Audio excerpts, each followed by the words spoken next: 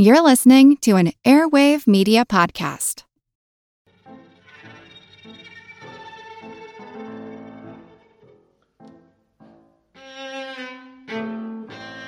As humans, we like labeling things. Taxonomy is the branch of science concerned with classifications, and there used to be several inconsistent and conflicting systems of classification in use. Then came Carl Linnaeus and his influential Systema Naturae in 1735, laying down the system we use to this day. Linnaeus was the first taxonomist to list humans as a primate, though he did classify whales as fish. Years later, a New York state court agreed with him. My name's Moxie, and this is your Brain on Facts. Why take one vacation with the family when you could take all of them? With Royal Caribbean, you don't just go to the beach. You visit a private island and race down the tallest water slide in North America. You don't just go for a road trip. You ATV and zip line through the jungle. You don't just go somewhere new. You rappel down waterfalls and discover ancient temples. Because this isn't just any vacation. This is all the vacations. Come seek the Royal Caribbean. Ships Registry, Bahamas. Right here at the top of the show is where I introduce what the topic will be today, normally with some kind of lead-in, and I can't think of any for this episode. I can't even think of a good way to explain the topic. It's like court cases where someone was trying to prove their thing was not in fact that thing. See, not a great way to sum it up. So I'll try to distract you from all that with Dungeons and Dragons stats explained with tomatoes. Strength is being able to crush a tomato. Dexterity is being able to dodge a tomato. Intelligence is knowing tomato is a fruit. Wisdom is not putting a tomato in a fruit salad. Charisma is being able to sell a tomato-based fruit salad. So that's more clear, but it does raise a rather mad and, for some, maddening question. Is the tomato a fruit or a vegetable? Well, yes, it's both, but actually no. Botanically, it's a fruit, but legally, it's a vegetable. A fruit is technically the seed-bearing structure of a plant, whereas a vegetable can be really any part of the plant that we eat. Things must have been slow in the March of 1893 because this definition was set down by the Supreme Court of the United States. The issue at hand was tariffs, specifically a 10% tariff on the import of vegetables into the U.S. Just veggies. Imported fruit were not taxed. This was of particular interest to one John Nix of Manhattan. He ran a produce wholesale business along with his 4 sons and found himself the proud owner of an enormous tariff bill on a shipment of Caribbean tomatoes. John Nix and Company were one of the largest sellers of produce in New York City at the time, and one of the first companies to bring the Empire State produce from such far-flung places as Florida and Bermuda. Nix disputed the tax on the ground that tomatoes were, scientifically supportably, a fruit. Full of seeds, ain't they? That's the part that seems to turn grown adults into fussy toddlers anytime their burger contains a tomato despite their very clear instructions otherwise. Worse than the anti-pickle crowd, if you ask me. Anyway, Nix filed a lawsuit against Edward L. Hedden, collector of the Port of New York, to get his tax money back that he'd been forced to pay under protest. The crux of Nix's case was the same as the opening line of an uninspired speech. Counsel read definitions for the words fruit, vegetable, and tomato from Webster's Dictionary, Worcester's Dictionary, and the Imperial Dictionary. Good enough for me. Judgment for the plaintiff, case closed. But wait, there's more. Defendant's counsel then read into evidence the definitions for pea, eggplant, cucumber, squash, and pepper. Oh, it's on now. To counter this, the plaintiff's side now read in the definitions of potato, turnip, parsnip, cauliflower, cabbage, carrot, and bean. That's when I assume all hell broke loose in the courtroom, and maybe a giant musical number broke out. This is really a very boring and tedious case. I'm just trying to jazz it up a little bit. Nix's side also called 2 witnesses, not botanists or linguistics experts, but men who had a lot of years in the fruit and veg business, to say whether these words had any special meaning in trade or commerce different from those read. The Supreme Court decided to look more practically and less pedantically at the situation and ruled that it's how a tomato is used that makes it a vegetable, not the official scientific definition. If people cook and eat them as vegetables, then vegetables they must be, and so subject to the tariff. Botanically speaking, tomatoes are the fruit of a vine, just as are cucumbers, squashes, beans, and peas, wrote Justice Horace Gray in his 1893 opinion. But in the common language of the people, whether sellers or consumers of provisions, all these are vegetables. What was really important about Nix's case was the timing. We're talking late Victorian era, after the age of sail had been obviated by steam power from the Industrial Revolution. You might have heard about it. It was in all the papers. Ships could now cross the Atlantic in 1 or 2 weeks, rather than the 6 to 12 weeks it had taken a century prior. Foods from the tropics could now reach New England in a week or less, making their import a viable option. This was when bananas went from being expensive oddity to must-have trend to staple of every grocery store. Though that was the Gros Michel banana, the one that our fake banana flavor is actually based on, not the Cavendish banana that we have today, but that's a story for another day. To service the evolving tastes of urban populations, a new class of national wholesaler, like the Nixes, were born. The tomato's identity crisis was far from settled, though. In 1937, the League of Nations, precursor to the UN, sought to classify various goods for the purpose of tariffs, and they too labeled tomatoes a vegetable, putting them under the heading of vegetables, edible plants, roots, and tubers. Not to be left out, the U.S. Department of Agriculture agreed, citing the 1893 case. But if there is a rule, there will be exceptions, holdouts, outliers, and just plain contrarians. Tennessee and Ohio made the tomato their state fruit. If you think that's silly, you might want to swallow your coffee before I tell you the state vegetable for Oklahoma is the watermelon. I do not care to look into their reasoning. The EU went a step further with a directive in December of 2001 classifying tomatoes as fruit, along with rhubarb, carrots, sweet potatoes, cucumbers, pumpkins, and melons. It's bad enough that all prepackaged fruit bowls have some form of melon in them, which causes me instant reverse peristalsis. But if you gave me a fruit salad with friggin' cucumbers in it, I have a parking lot and I'll fight you in it. But I think I'll give the last word to George Ball of the Burpees Seed and Plant Company. Are tomatoes fruit? Of course. Are they vegetables? You bet.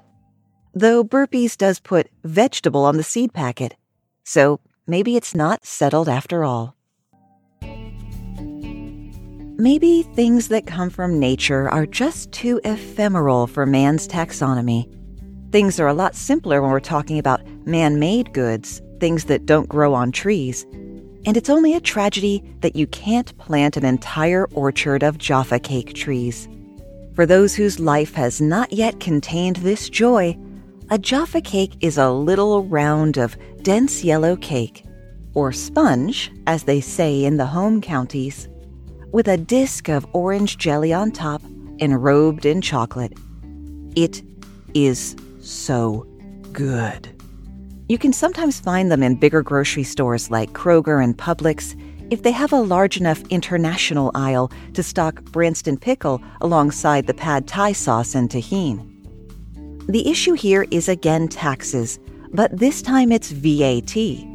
For those who don't speak British, VAT, or value-added tax, is a type of consumption tax that is placed on a product whenever value is added at a stage of production and at final sale.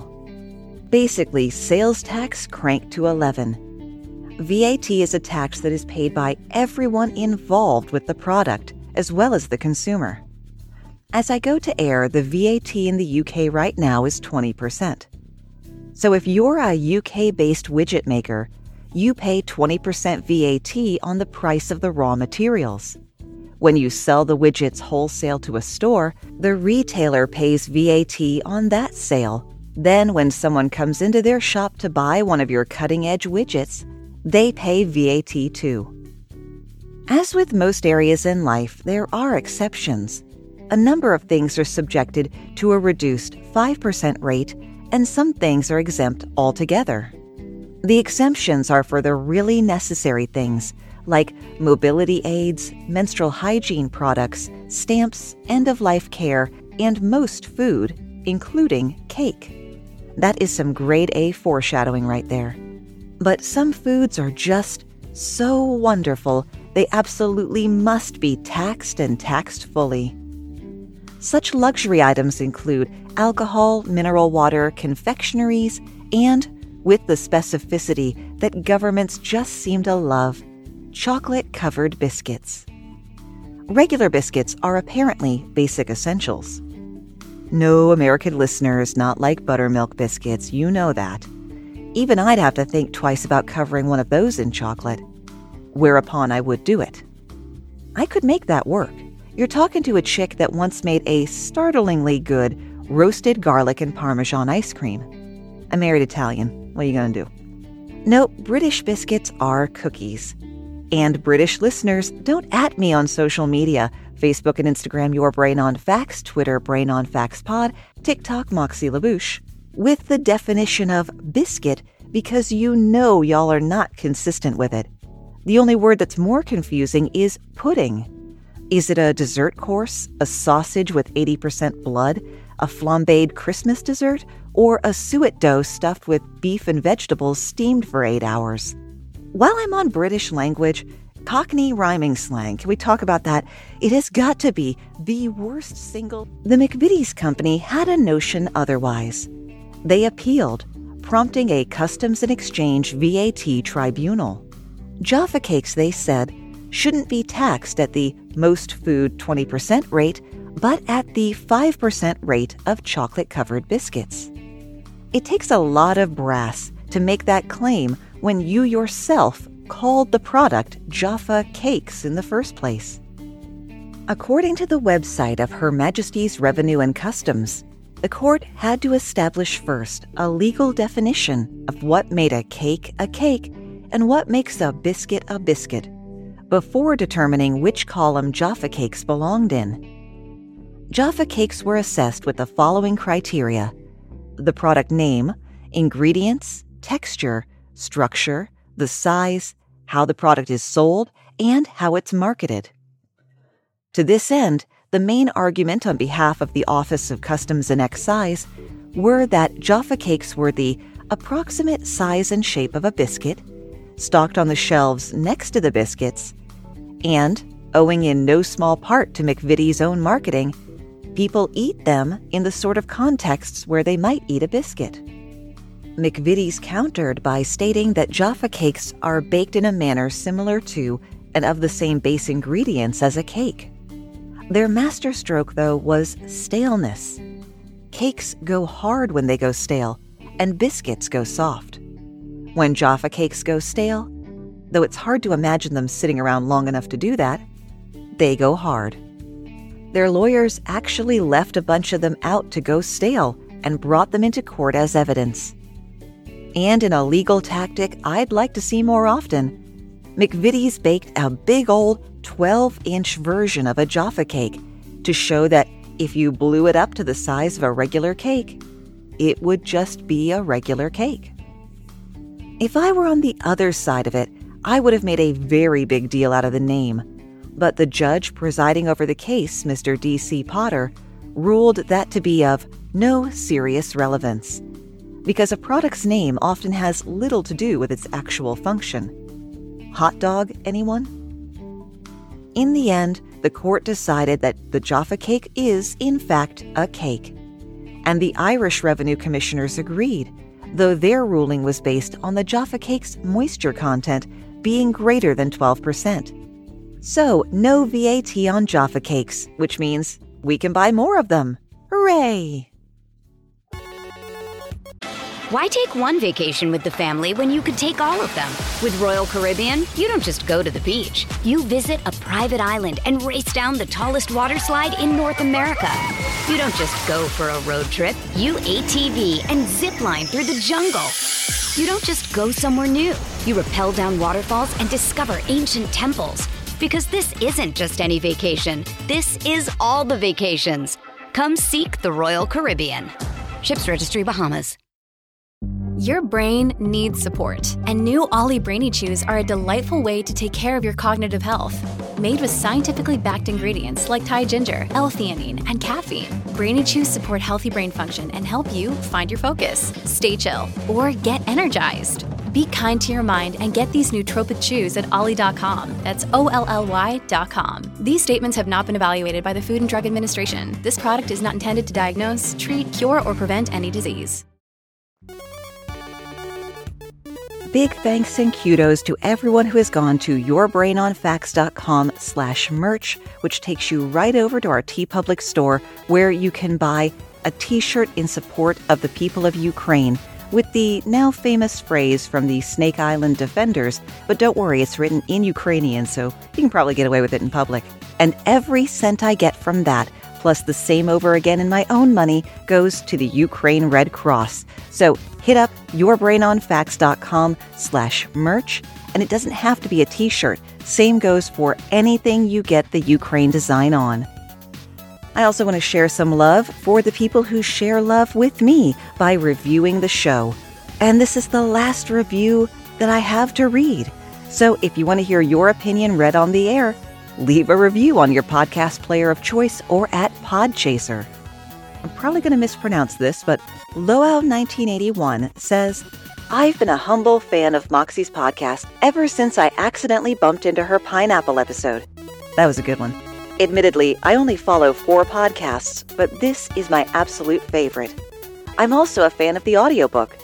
Personally, I can't do regular books as they put me to sleep, so I rely solely on audiobooks for new inspiration.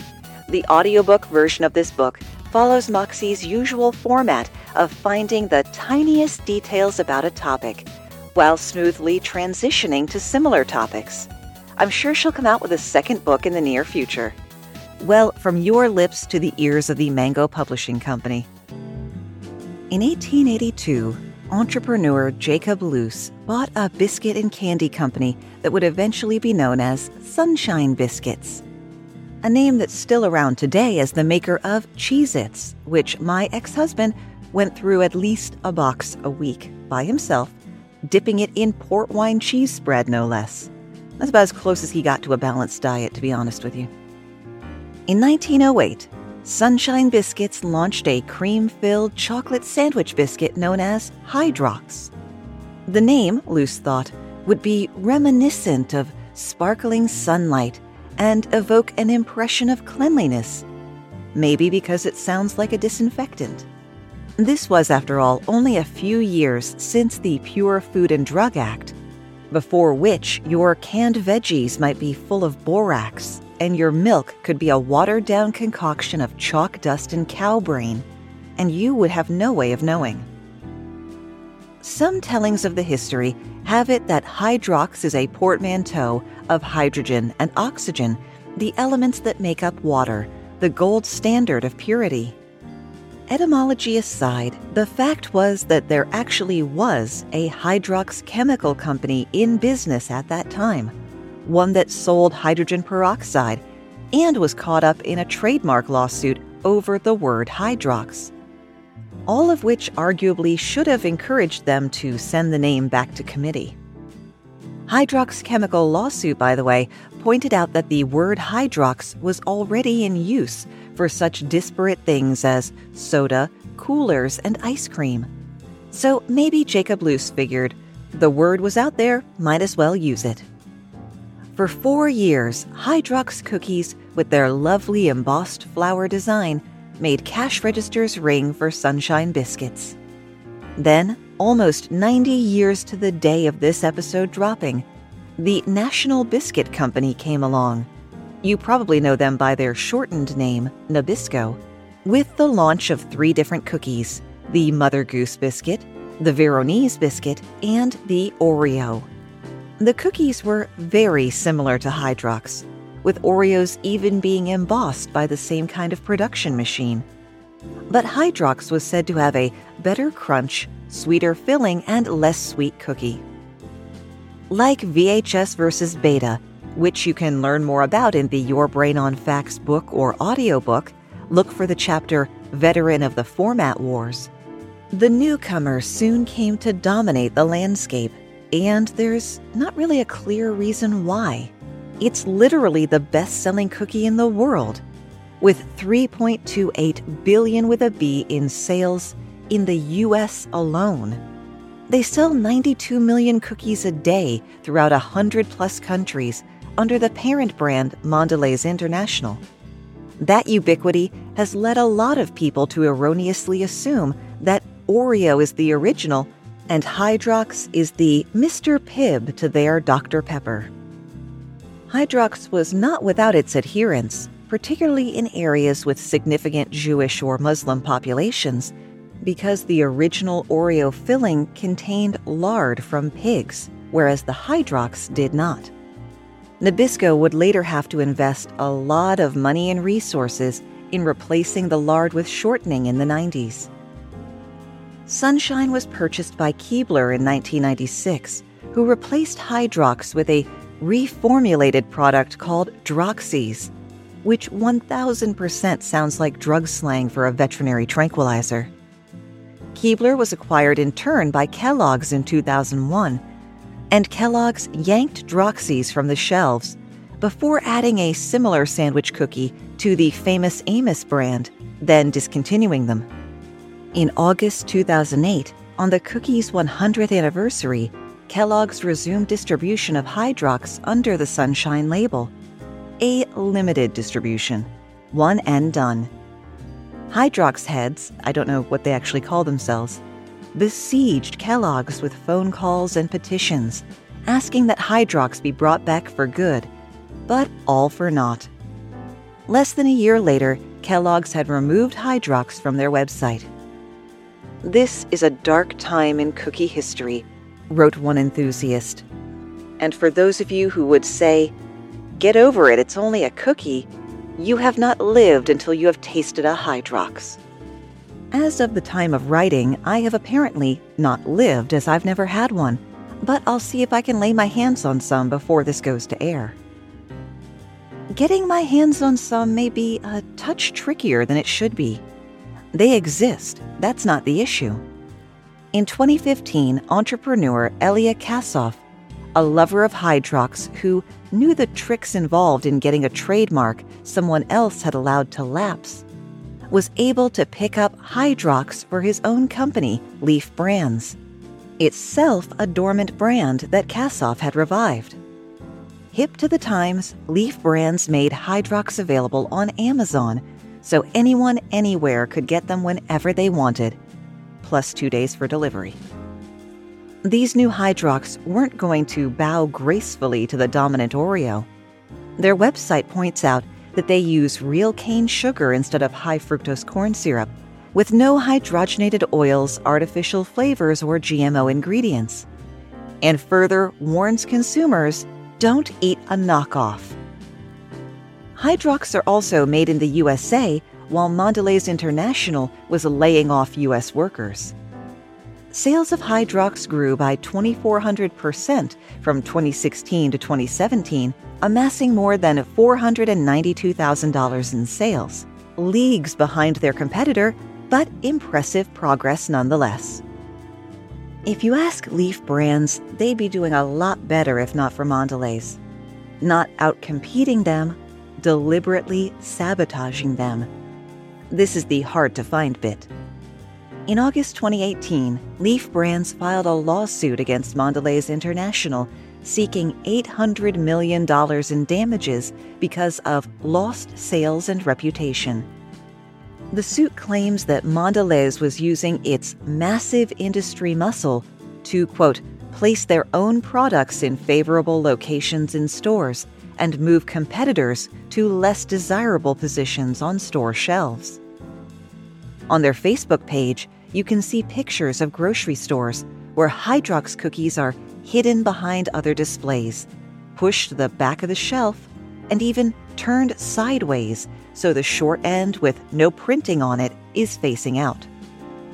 If you've never worked grocery retail, your instinct may be to blame the store staff. But a lot of brands are actually stocked by the manufacturer or their own distributor. Ever pass a guy in a Pepsi polo shirt with a hand truck loaded with soda? That, but with cookies. And it's not just their own products that they stock. Mondelez is what's called a category captain by dint of its size in the industry, meaning they get to determine much of the layout for the whole cookie aisle. Leaf alleges that Mondelez employees and agents are deliberately making Hydrox harder to find while making Oreos pert near impossible to miss. This is far from the first lawsuit over Oreos. A class action suit was filed claiming that the manufacturer misled buyers by stating that the product contains real cocoa. The judge dismissed that case. And they were sued for fudge-covered mint Oreos not containing any actual fudge. The plaintiffs claimed that the cookies didn't contain any milk fat from dairy, a key component of fudge, but rather cheaper palm and palm kernel oil. And as so often happens, there are 1,100 articles from the week the case was filed and nothing on the outcome. That's actually what happened with the whole reason this story's in the episode at all. I was dead sure that I remembered Hydrox and Oreo going to court in maybe the 90s over the basic infringement question, and Hydrox losing. But I couldn't turn up anything because of the sabotage lawsuit sucking up all the search results. It's not all foodie fact fun today. I'm going to risk a copyright strike to play 15 seconds of a song that will make everyone near me in age go, "Oh yeah."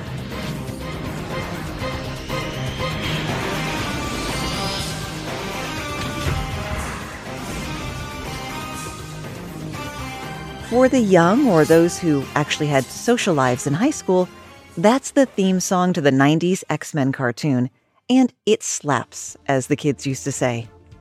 For the truly uninitiated, and come on, even my mom knows who the X-Men are, the story centers on a group of superheroes who get their powers from genetic mutations and government experiments because they're aliens.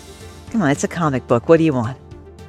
Ever since their introduction to the Marvel Universe in 1963, the X-Men have always had to deal with questions about their humanity.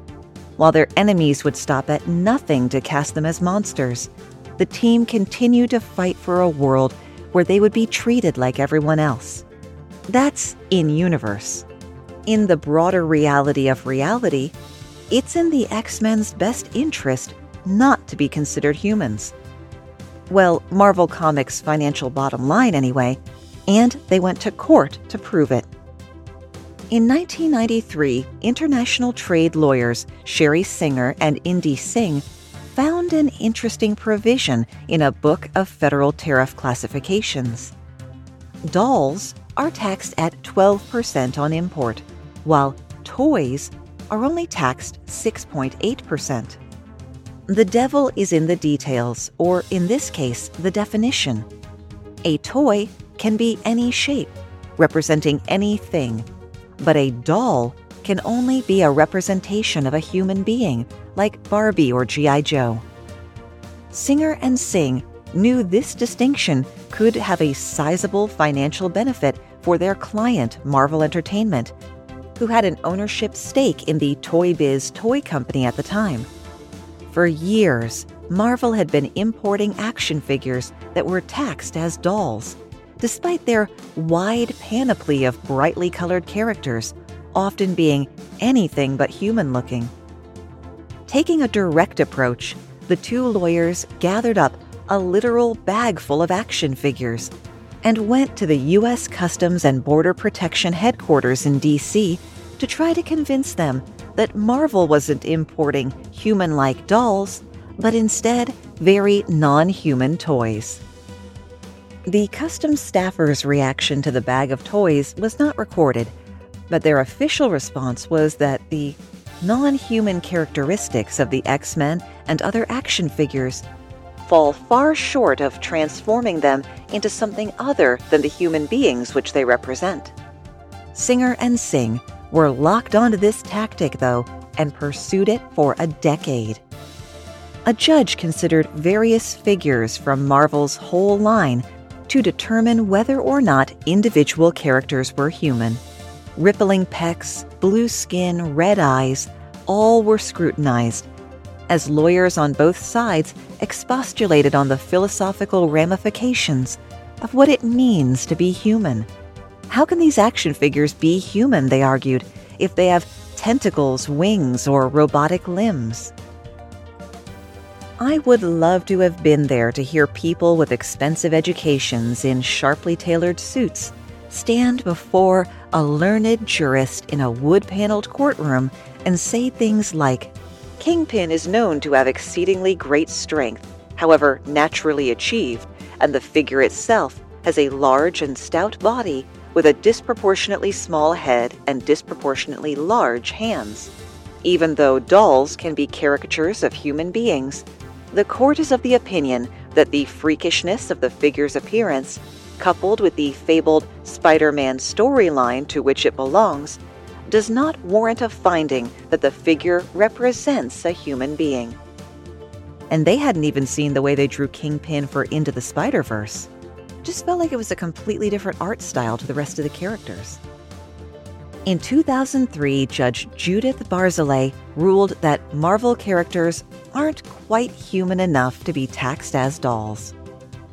They are more than or different than humans. These fabulous characters use their extraordinary and unnatural physical and psychic powers on the side of either good or evil. The figures' shapes and features, as well as their costumes and accessories, are designed to communicate such powers. Yay, a victory for the giant multi-million-dollar corporation. But a slap in the face to die-hard X-Men fans. Chuck Austin, one of the writers for Uncanny X-Men at the time, said his whole goal in writing the story was to show the team's humanity. The nerds grew restless, and Marvel had to issue a statement that read, "Don't fret, Marvel fans. Our heroes are living, breathing human beings, but humans who have extraordinary abilities. A decision that the Marvel figures indeed do have non-human characteristics further proves our characters have special, out-of-this-world powers." I was going to hire somebody on Fiverr to read that as Stan Lee, but the base rate was $20, and let's be honest, it wasn't a cute enough idea for $20. And that's where we run out of ideas, at least for today. To protect the public from contaminated oil, New York state law required that all fish oil be inspected and branded, with a penalty of $25 per barrel for those who failed to comply. Samuel Judd purchased 3 barrels of whale oil that had not been inspected, and James Maurice, a fish oil inspector, wanted to collect the penalty from him. Judd pleaded that the barrels contain whale oil, not fish oil, and were not subject to the legislation. At trial, one side said the term fish oil was commonly understood to include whale oil, and the other side pled the obvious science that whales are mammals. The jury deliberated for 15 minutes and returned a verdict in favor of the fish oil inspector. Remember, you can always find the script for the show and the source links at yourbrainonfacts.com.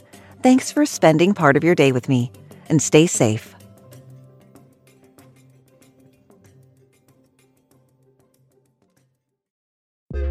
The world is constantly changing and transforming. Cut through some of the noise with What's New with Wired, a podcast that goes in depth on the latest news in technology and culture. Their award-winning journalism will help you make sense of what's happening in the world. Listen to What's New with Wired wherever you get your podcasts. That's What's New with Wired wherever you get your podcasts.